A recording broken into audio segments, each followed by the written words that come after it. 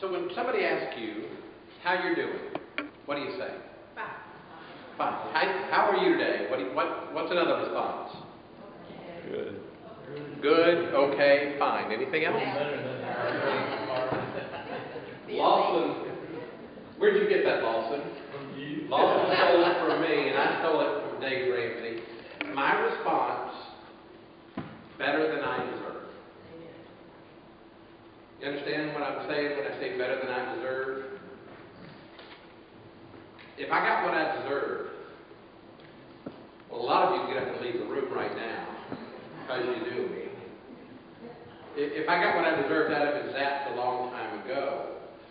Sometimes those things hopefully are gone and forgotten, and then somebody puts something on Facebook, a picture, and somebody responds that I should have driven better when I was 16 years old. Oh, my wife showed me that one. But I am treated better than I deserve. And certainly God has treated me better than I deserve. And we'd probably be all on the same page about that. Today we'll wrap up the 23rd Psalm.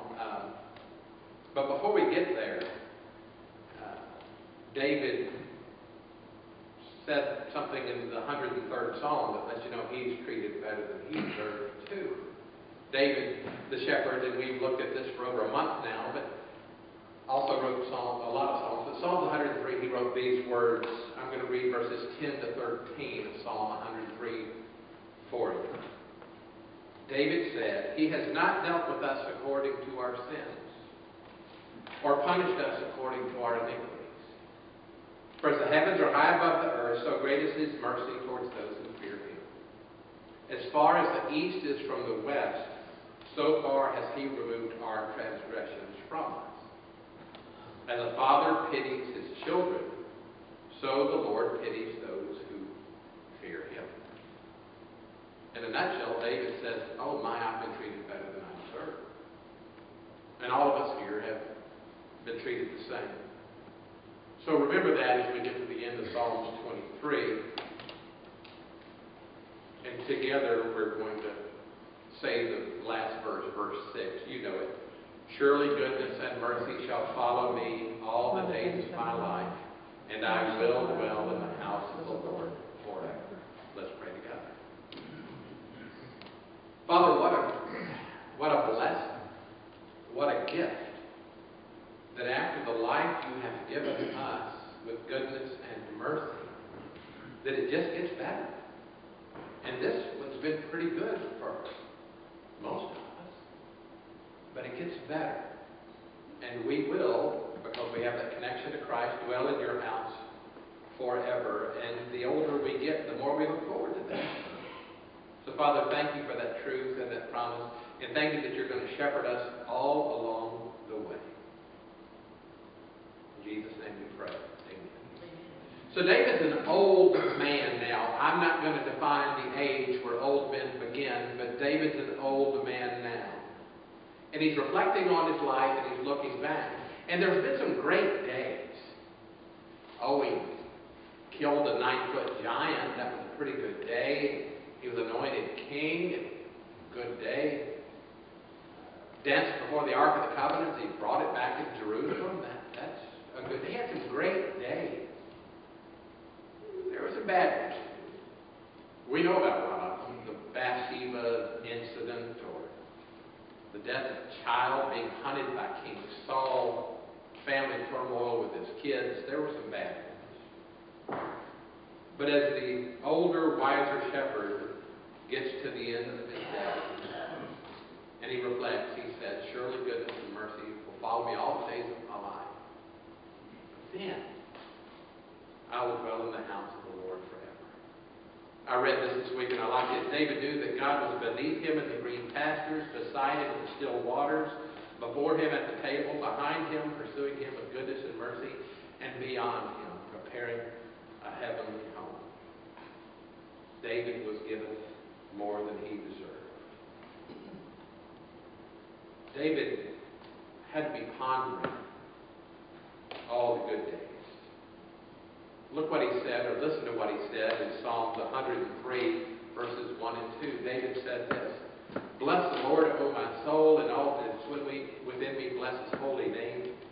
Bless the Lord, O my soul, and forget not all of its benefits. And then David lists some of the benefits of his relationship with God.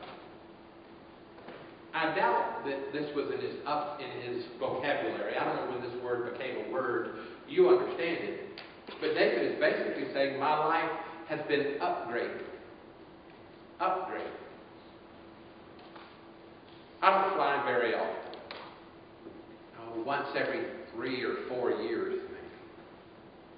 And I've flown first class once in my life. And I think that was the last time that I flew. And I think the next time that I fly, I want to do it again. I have long legs. And when they put you in coach, you know your knees are in the person's neck in front of you, don't you? When they put you in coach, that's where your knees are, and you're pretty tight next to the people around you. And they always put me on the aisle with people that don't bathe, and I don't know why. I think in first class, everybody has to bathe. So I really liked that I was with the people that had bathed before. I liked the cookies. I liked the pre-boarding with the beautiful people. I enjoyed that. I was going from Indianapolis to New Orleans. I don't drink, so I think that's a benefit of first class, and the doctor beside me really liked that benefit. The food was better, the service was better. It was just a good upgrade. First class is the way to go. But in my life, I have been given an upgrade. And if you're in Christ, so have you. Can you imagine where you'd be without Christ? I don't know. We went to a wedding in Birmingham yesterday, and all of Jeannie's family was together.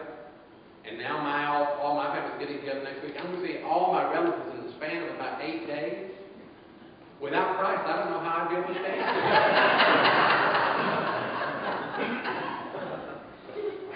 You know what I'm talking about, don't you? When you have a gathering, sometimes you say, I hope there's no drama. Have you ever said that? We're not the only family that says that. But then people get their relationship with Christ right, and it's okay. I love the upgrade that God has given. Back to Psalm 23:6. Surely goodness and mercy shall follow me all the days of my life, and I will dwell in the house of the Lord forever. David's now looking forward.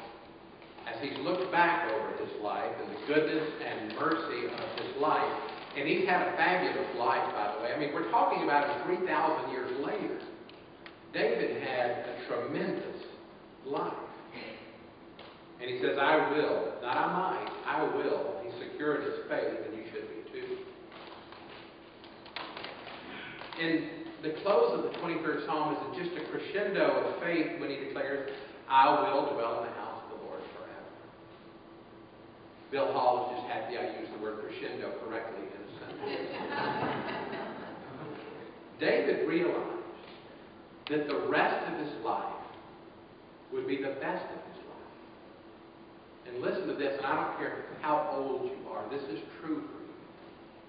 You look back and you see goodness and mercy. But you need to know the benefit that's on your way, that's headed your way. You will dwell in the house of the Lord forever. David realized how quickly time flew by. In Psalms 103, back to that one, verses 15 and 16, David said, As for man, his days are like grass, as a flower of the field, so he flourishes. The wind passes over it, and it is gone, and its place remembers it no more. It's a blur. It is fast. And so David's really looking forward to the next life that's, what's he say, forever.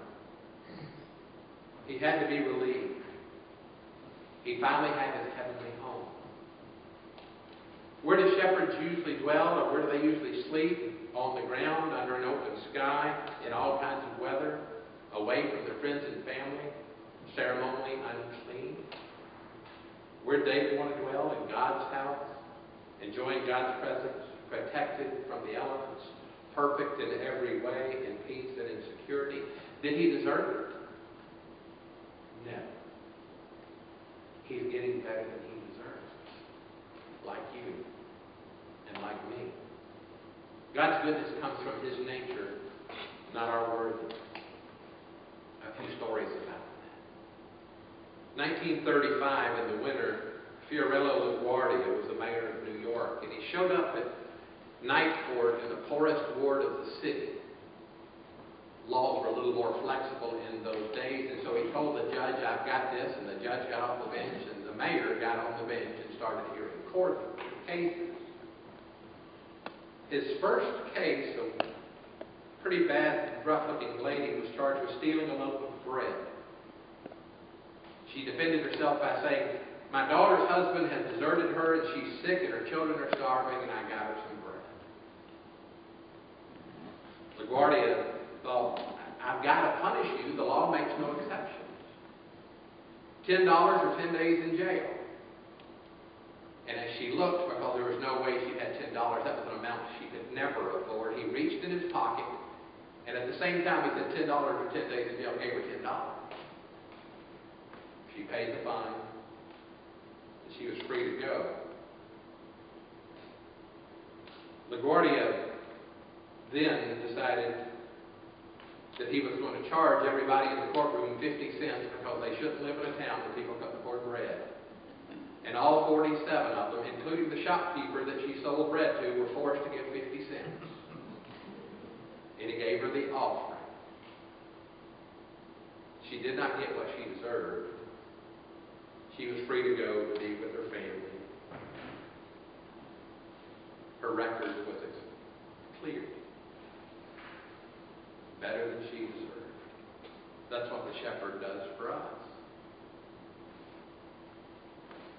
I did a funeral this year that really bothered me. I think I told some of you about it. All it said was the lady's name, born 1956, died 2050. That was it. Just a dash. That was it. Nothing. Born mentally handicapped. After toddler years,